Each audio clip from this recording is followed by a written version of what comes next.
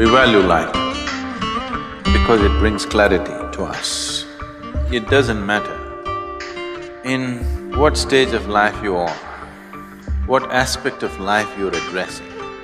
You can deal with them sensibly only if you have ability to see it the way it is.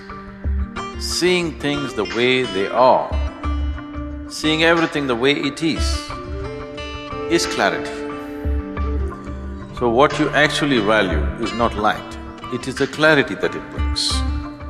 Only when we remove the cobwebs of our prejudice, only when we remove the veil of ignorance within us, that a new clarity will arise. It is this clarity which leads to light.